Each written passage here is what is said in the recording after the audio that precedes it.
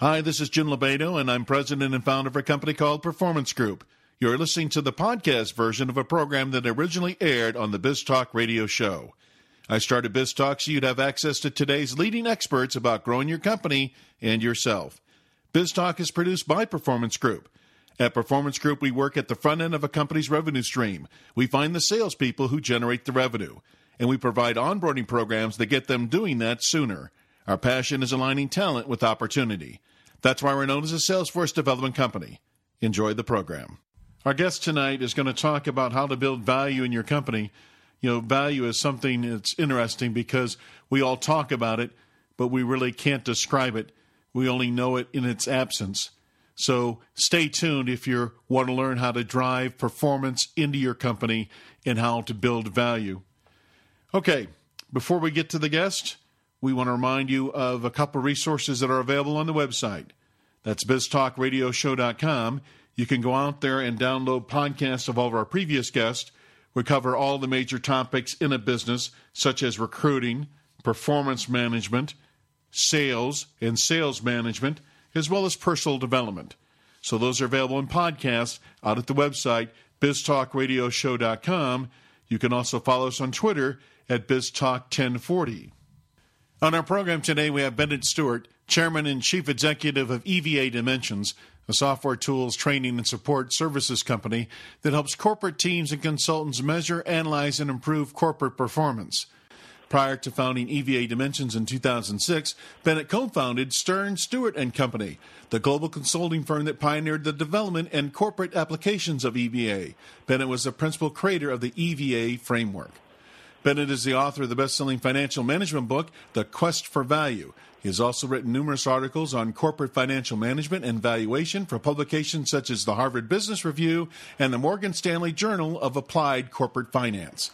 We are fortunate that Bennett has offered to share insights from his new book, Best Practice EVA, the definitive guide to measuring and maximizing shareholder value, an essential guide for managers and CEOs looking to maximize the value of their company. Bennett, welcome to the program. Oh, it's my pleasure. Thanks, Jim.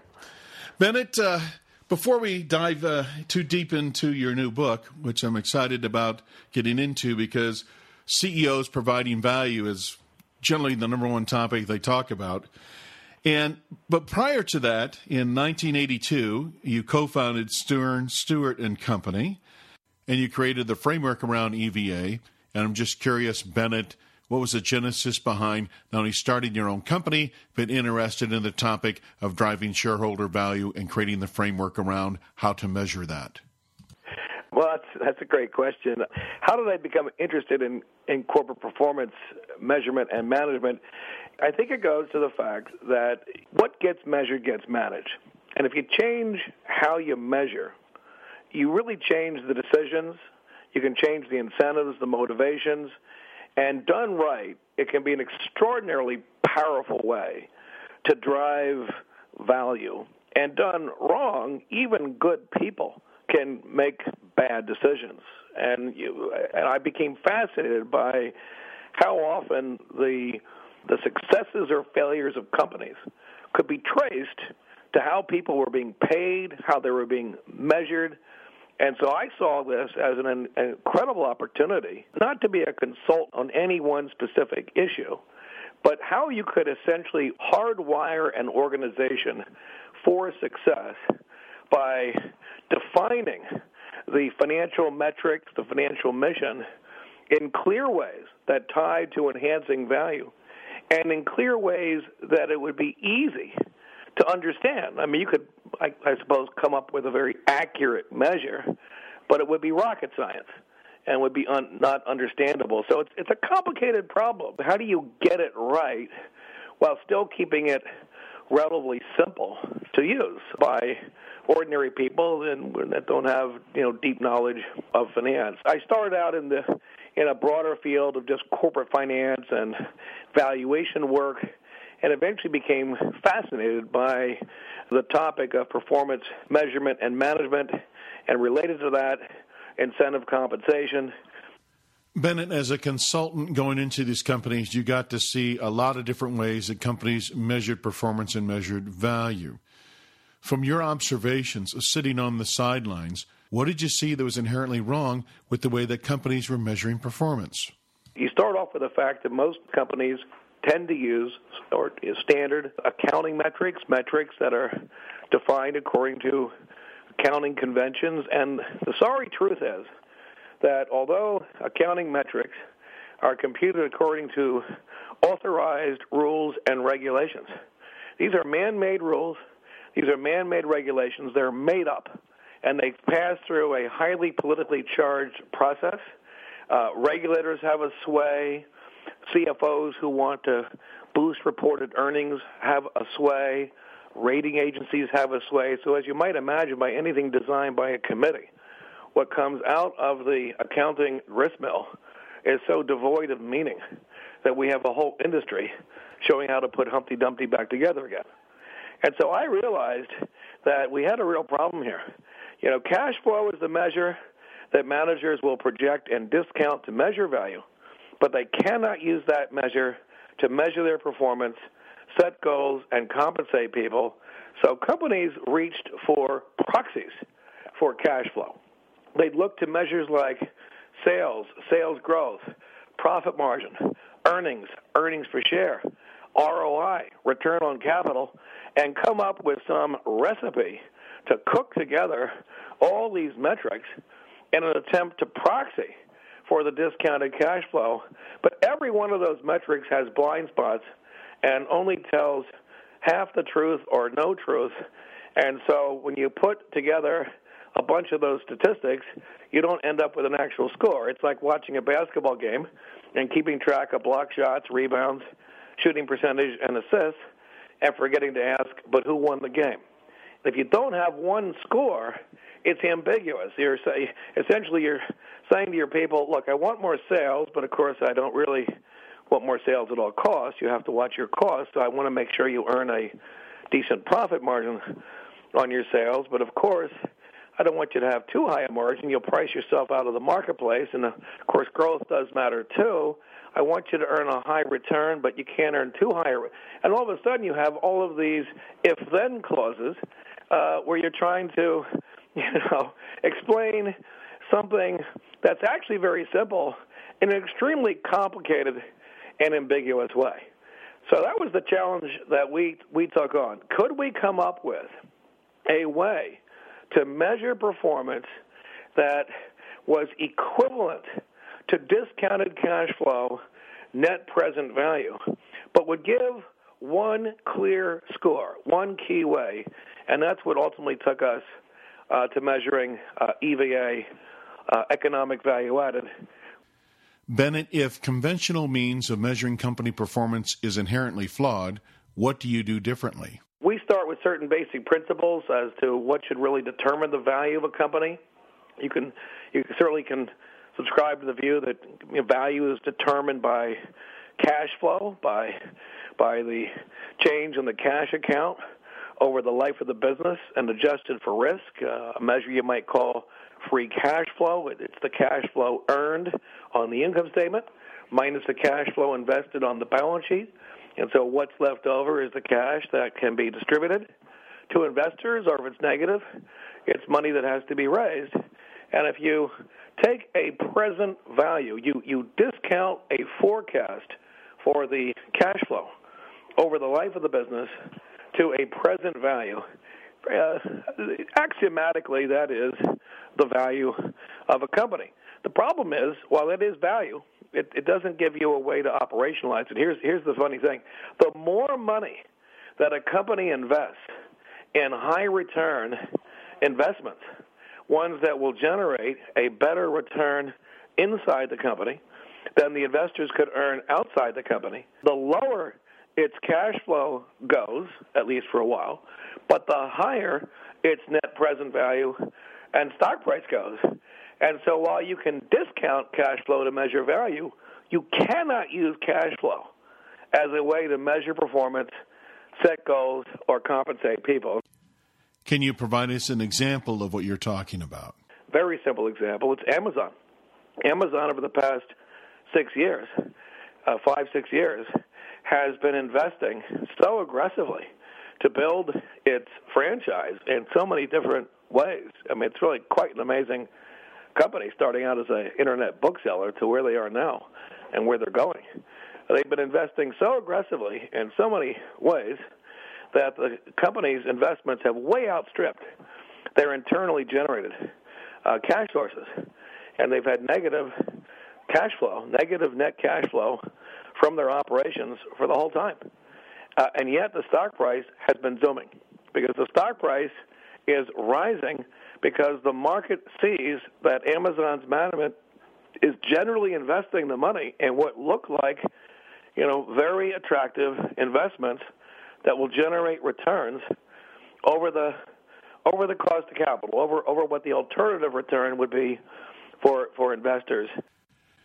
You're listening to Biz Talk. Our guest is Bennett Stewart.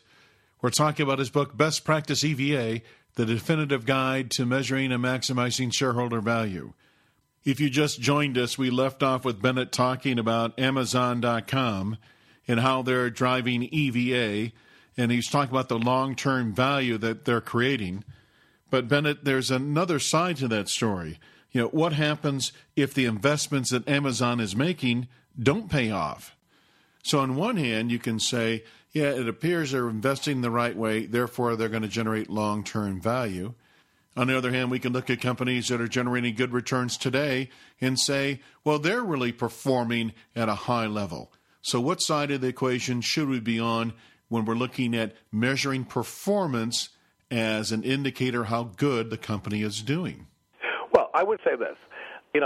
I think that this question of how you measure performance and set goals and judge value can be, as a basketball coach who's attempting to, motivate his team to win games. Right. And he sits them all down to bed, says, guys, the way you win a basketball game is you score a lot of baskets. Go out and score a lot of baskets. Now, you can imagine what happens that evening. They lose the game in an incredible display of disorganized behavior. Everyone takes a shot as soon as they get their hand on the ball. They're all gunners from even the middle of the court. Why? They want to score baskets.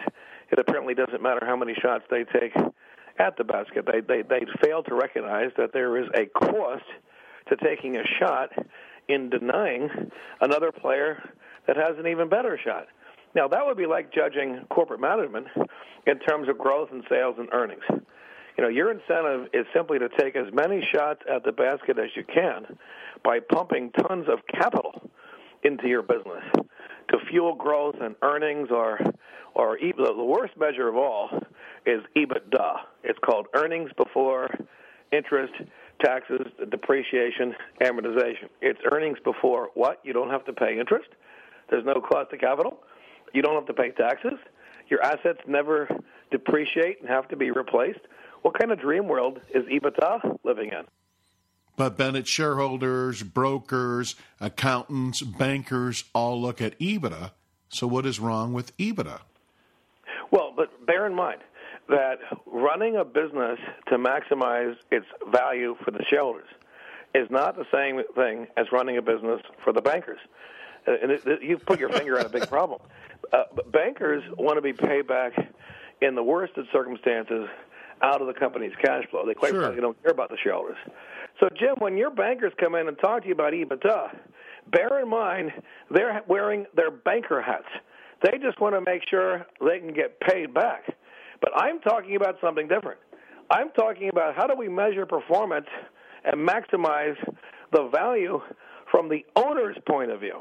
So to accommodate the banker's preference for concreteness, the accountants will do things like expensing the investments in advertising and promotion and research and development and building brands and hiring people and building an organization. Those kinds of intangible investments, which are really actually the key investments that create value, that create proprietary capabilities and assets. Can you imagine that the accountants actually expense all the important assets and they capitalize all the commodity assets, the working capital and the PP&E. So one of the distortions that EVA repairs is we take the spending on advertising, brand building, launching new products, research, innovation.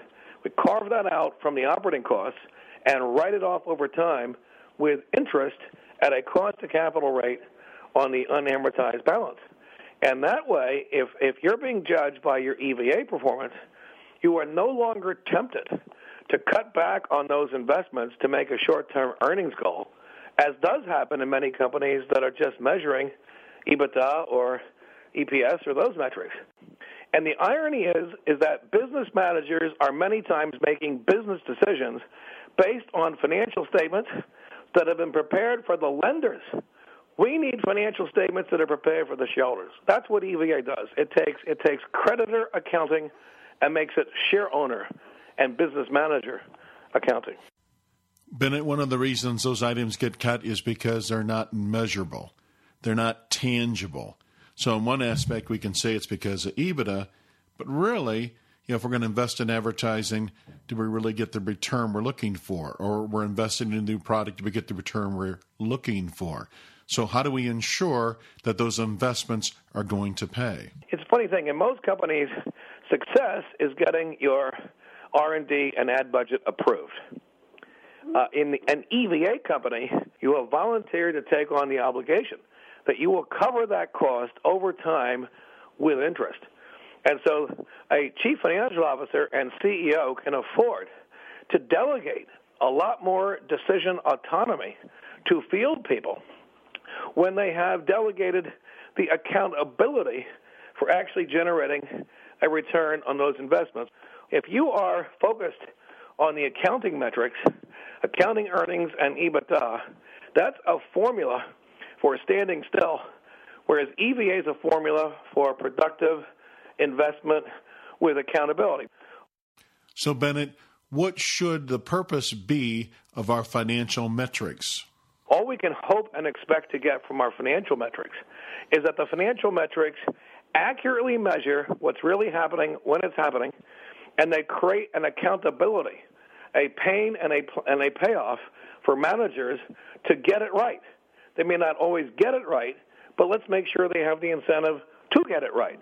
And that's where EVA has such an advantage over the conventional metrics, because what EVA does is it puts a weighted average cost of capital interest charge on the outstanding net balance sheet assets, which, to continue my basketball analogy, you could call that your NBA, your net business assets times a weighted average cost of capital interest factor is just another cost of doing business in the EVA calculation. So we're going to make the balance sheet into the equivalent of an operating cost just by cost of goods sold. So it's very easy for operating people to grasp this, and it puts a tangible value right on speeding asset turns and developing lean business models, because the leaner you get, the less capital you need, and the higher your EVA goes. Bennett, you mentioned hardwiring performance into the company. If the metrics that are measured in EBITDA aren't the ones that drive value, which metrics should be put in? What is our EVA metrics? Well, this is a great question, and it's a question that we would get over the years. They say, well, Bennett, we understand the importance of earning a high ROI, a high return on investment, and EVA is just another way of saying you have to earn a high return on investment. But that is absolutely false. And I'll give you my basketball analogy again. So after we have this evening of shooting like crazy, the coach sits us down and says, guys, you made shots last night I have never seen before. This evening, we're going to judge you by your shooting percentage. I want you to take good shots at the basket. Got it? And that evening, they lose the game by a score of 100-10. Each player has taken one sure layup, stands in the corner and says, don't give me the ball. I can't do better than 100%, can I? Now, that would be like judging corporate management by return on capital, return on investment, ROI. Go out and earn higher ROIs, in which case now your incentive is just to take the sure shot and then stand in the corner and stop growing. And you think that doesn't happen? Well, I can tell you the reason that EVA was originally invented, at least in my mind, was back in the early 1980s when we met with the Coca-Cola Company. And at the time, they were a one-trick pony. They had one product, essentially. It was Coke, but it was a great product. It was earning a 25% return on capital after taxes. Fantastic. And the CEO who had just come in was named Roberto Guazzetta. He was a Yale-trained chemist. And he said, the reason I'm CEO is not because I know marketing. I know what's in our labs. We have Cherry Coke, Diet Coke, caffeine-free Coke. We've got these great products, but we can't get them out. And I said, why? Because they will earn us only about a 20% ROI, whereas you're correct, we're now earning 25%. I said, what 20%? This is fantastic. That's way over what the investors could earn. It's a positive net present value, value adding. What's the matter with 20%? He said, Bennett, the problem is if you add 20% from the new products to we already have 25%, then our overall ROI falls from 25 downward. And bonuses are based on maintaining high rates of return. I said, oh, but sir, you don't want to maximize the percentage of beating your cost of capital. You want to maximize the dollar amount of beating your cost of capital. You don't want to maximize a ratio. You want to maximize wealth creation.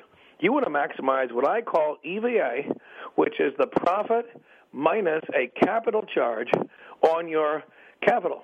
And the beauty is, as long as you are earning over your cost of capital on the new things you're doing, your EVA will go up even if your ROI or your profit margins come down. So EVA is a profit performance measure that is pro-growth. It's pro-profitable growth over a market-set standard for a minimum acceptable return. ROI gives management the incentive to just sit on fat wallets. It's anti-profitable growth. If you focus on EVA, in that one measure, you get it all right. You want to intelligently cut costs to drive more profit. You want to manage balance sheet assets and speed asset turns and go lean to reduce your cost of capital. You want to invest carefully to be sure you can cover the cost of capital, but you want to grow as much as you can as long as you can cover all your costs, including your cost of capital. So when you ask managers to increase EVA, if it's negative, make it less negative. If it's positive, make it more positive. You are getting the laggards and the leaders, the poor performers and the great ones, to focus on improving their business value in all the right ways, and you can do that with one simple measure and one simple mission. Our guest is Bennett Stewart. We're talking about his book, Best Practice EVA, The Definitive Guide to Measuring and Maximizing Shareholder Value. Bennett, you're one of the thought leaders on EVA and have helped many companies implement it, but the business climate appears to be a little bit different today. So what have you done to keep EVA relevant to today's business environment? Well, let me say one thing. Everything I've described to you so far is essentially where EVA was a little over a decade ago. Okay. EVA was just a money measure of the profit over the cost of capital after setting aside a priority return. It was a money measure. It wasn't a ratio, and it wasn't a ratio-based analysis framework. And so even companies that were really devoted to EVA said, we need to start using other ratios like ROI and profit margin. And we don't see how EVA necessarily ties to working capital days and basic blocking and tackling metrics. And CFOs found it hard to use EVA to compare performance across their business lines or set targets with it. Board compensation committees weren't happy that there was no way to grade the targets for EVA for bonus purposes. There was no software to really do it right. There was no database to provide it as a reference. And because of all this, investors found it very hard to use it. And while they were initially quite interested, it didn't really take hold. So I said, we have got to turn EVA into a ratio. We should develop a global database. We should develop software that can make it easy to automate. And we should make sure we have an equity research product that big buy-side institutional investors can use to get this into the bloodstream of how, they're really talking. And so I made a checklist, and in fact, it was such a big checklist that I decided it would be a good idea to leave Stern Stewart and set up a separate company to do this in March 2006 called EVA Dimensions, and that's what we've done. We have converted EVA now into a really nifty EVA ratio construct. We've developed software, we've developed the data, and we have a thriving equity research practice, and the success has been so stunning in a way that that's why I decided to sit down and write this new book called Best Practice EVA. So it is the ratio-infused, turbocharged version of EVA that now is winning a lot of converts, where before there was resistance, before there was a feeling that while EVA was right, it wasn't as well connected to basic performance levers and drivers that were really understandable and practical to operating teams. But now we have it. So since you're now able to look at ratios, Bennett, what is the most important ratio we should be looking at? The most important ratio in all of business, finance, investing, or economics is the ratio we call EVA momentum. It's a way to measure the growth rate in the EVA profit over some period of time. And we define it as measuring the change in EVA profit from point to point. Now, it could be quarter to quarter, it could be year over year, it could be a 5-year history, or we could measure the change in EVA over a 5-year forward plan forecast. But the point is, the bigger the change, the better, because the more EVA is going up, the more the company is really building up its real economic profit and enhancing its net present value. But to make it a ratio, we divide it by the sales in the prior period, in the base period, which is fixed. So the bigger the change in EVA, the bigger the EV momentum ratio is. So it's the only ratio metric that a CFO or CEO could use to very accurately and completely quantify the performance progress over a period of time for any business. We're suggesting is that companies should use EVA momentum as their main ratio goal and use that in replacement for growing sales, growing earnings, ROI, get rid of that. EVA momentum subsumes that. Bennett, can you give us some examples of how this is being used today or companies that are using it? I'll give you a simple example. Suppose that you have a company that had sales of $100 in 2011, and that from 2011 to 2012, their EVA profit increases from, say, 10 to 11. Or let's say it goes up from -6 to -5. It doesn't actually matter. It's delta that matters. It's the improvement that matters. If it goes up 1 on 100, that's 1% EVA momentum. So you can see it's a growth rate statistic. It's the sales size adjusted rate of increase in real economic profit. And it is a statistic, by the way. We've calculated this, and we have a database that we update daily. We track 9,000 companies all over the world with a 20-year history, by year, by quarter. It's a tremendous exercise. We have a whole battery of servers that line up, open their mouths wide, and all this financial data comes in. It's the basic income statement, balance sheet data comes in, and then a meat grinder is turned, and out comes the EVA metrics that then feed into our software and right into our corporate clients that use it to benchmark with peers and such. But I can tell you this, Jim, over the past 20 years, the average EVA momentum growth rate for the median firm among the Russell 3000 public companies, I mean, the firm that's swimming in the middle of the pack, the EVA momentum growth rate has been 0.2%. That's it. Wow. So the evidence is showing that markets are very EVA competitive. Now, I should mention to you, when we calculate EVA, there are no mulligans. If you have an impairment charge where you write off an asset for accounting purposes, that's a bookkeeping entry. We put it right back in the books. If you have a restructuring charge, we take that out of your earnings and we put it on the balance sheet as an investment. So you have an incentive to fail fast and fail well. Fail as soon as you want to because there's no charge standing in your way, but fail well. Don't, spend just the money you need to absolutely streamline the business and extricate from the situation that you're in. And then we take R&D and ad spending and write it off over time, so the unamortized amount of that is in the capital of the companies subject to a capital charge. So this is an honest-to-goodness calculation of the real economic profit that's being earned when you consider that part of the cost of your winners is you had to invest in experiments and losers along the way. It's full cost accounting. So I'm not surprised to see that the median firm in the marketplace is just eking out a slight rise in its economic profit over time. And boards should know that. I mean, boards of directors oftentimes have these completely unrealistic expectations, how much a performance a company can really deliver. And when you realize that the market has established a standard that the main line is just breaking even, anything that's actually positive is upper 50th percentile. In fact, the 75th percentile we have seen is about 1.2% EVA momentum per year on average over moving 5-year windows, and the 90th percentile is around 3 to 4% a year. Bennett, in addition to the financial performance of our company, what else could we use EVA for? It's also a great tool to use for compensation. In fact, my favorite bonus plan is a bonus plan that says your bonus is a base bonus plus a percent of your EVA momentum, plus a percent of making EVA go up. So if your EVA momentum is going sideways, as it is for many firms, you earn a base bonus.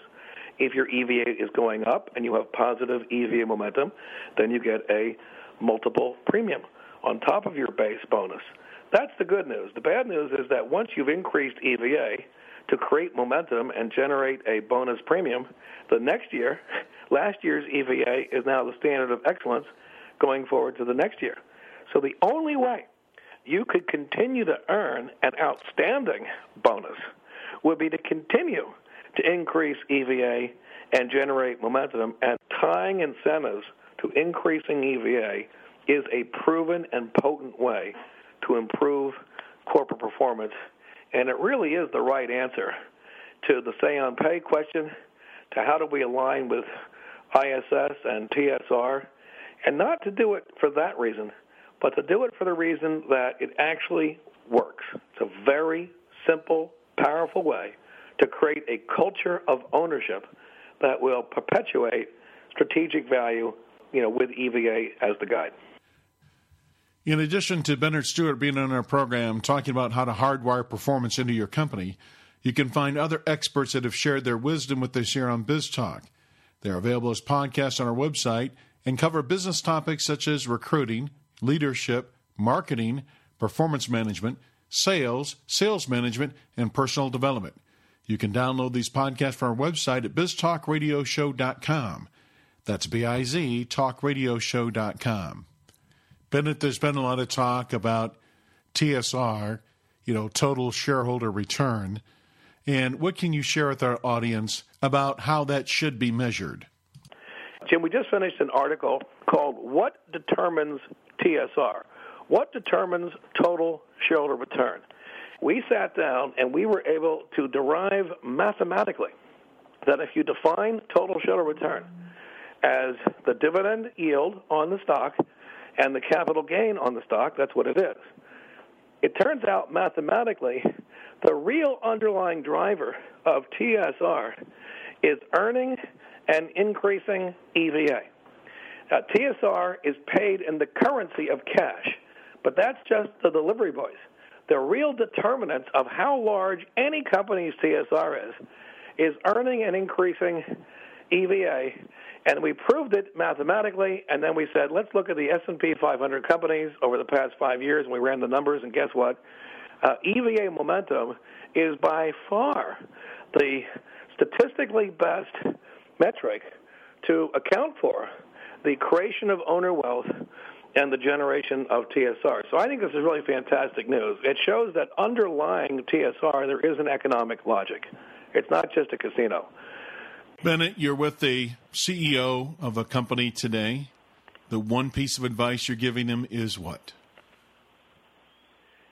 Ask yourself, are we really measuring our performance and making decisions and setting our plans in ways that we're highly confident we are clearly aligned with driving strategic value in a way that is very easy to understand and administer? Do we have one clear overarching metric that brings all the pluses and minuses together into one net score? Or are we using a whole bunch of metrics on a flat landscape and kind of making our life miserable and confusing? Bennett, if somebody was listening to Biz Talk and they said to themselves, I want to hardwire performance into my company, I want to start EVA, how do I do that? Thank you, Jim, for asking that question. I would say, look, read the book. It's out there, available on Amazon and so forth. It's called Best Practice EVA, and it's chock full of interesting cases, and everything we talked about today is covered in there.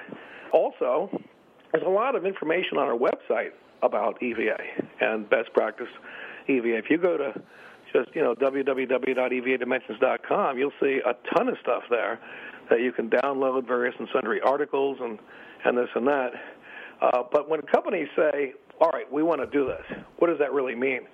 Well, we've developed a software tool, actually a family of software tools, that make it incredibly simple to take your conventional P&L and balance sheets and deposit them on a pre-formatted Excel spreadsheet. You can take past numbers, you can take line of business numbers, you can take forward plans, you can take acquisitions, you can take capital projects. Anything you can get into Excel, you can get into the software, and you push a few buttons, and presto, out of the oven comes Best Practice EVA. The whole framework that you would see in the book that companies are really using these days is available with just pushing a few buttons, and that software is linked to this global 9,000 company database, so you can go in and pick and choose a custom public company peer group, and the software will do you the favor of adding them together to give you the profile and the statistical reference points, so you can really grade your EVA momentum performance and all the underlying drivers that are going into it. So ultimately, what you can do is bring the software in-house, you can access the database, and you can be trained and supported so that it's very easy to take this for a test drive. It's very easy to go on the Best Practice EVA program. Bennett, before we wrap it up, anything else you want to share with our audience? I would say one last thing. I think, frankly, any company that's not taking a look at the new best practice version of EVA really is overlooking what could be a very important source of competitive advantage and clarity and accountability and incentive. And there's a growing body of investors. We have a team of 10 people sitting in New York that are fanning out, and they're meeting on a daily to weekly basis with some several hundred portfolio managers and equity analysts at many of the very largest active U.S. fund managers who are really lapping up the insights that this framework provides to them. And so any CEO who decides to go on this bandwagon, if you are a public company and care about it, you will find that there is a market out there now that is quite attuned to the value of this kind of strategy. And you can get, a recognition value from it that can give you a higher stock price and make it a lot easier to expand the business and acquire companies that it might not otherwise. Bennett, thanks for being on the program. My pleasure, Jim. This or other BizTalk podcasts may be downloaded by visiting our website, biztalkradioshow.com, or you can subscribe to BizTalk through iTunes. Follow us on Twitter at BizTalk1040 and like us on Facebook. If you want to learn the strategies finding and getting performance out of A-player salespeople, contact Performance Group by calling 800-950-9509 or visit us on the web at pmgllc.net. This has been your host, Jim Lovato.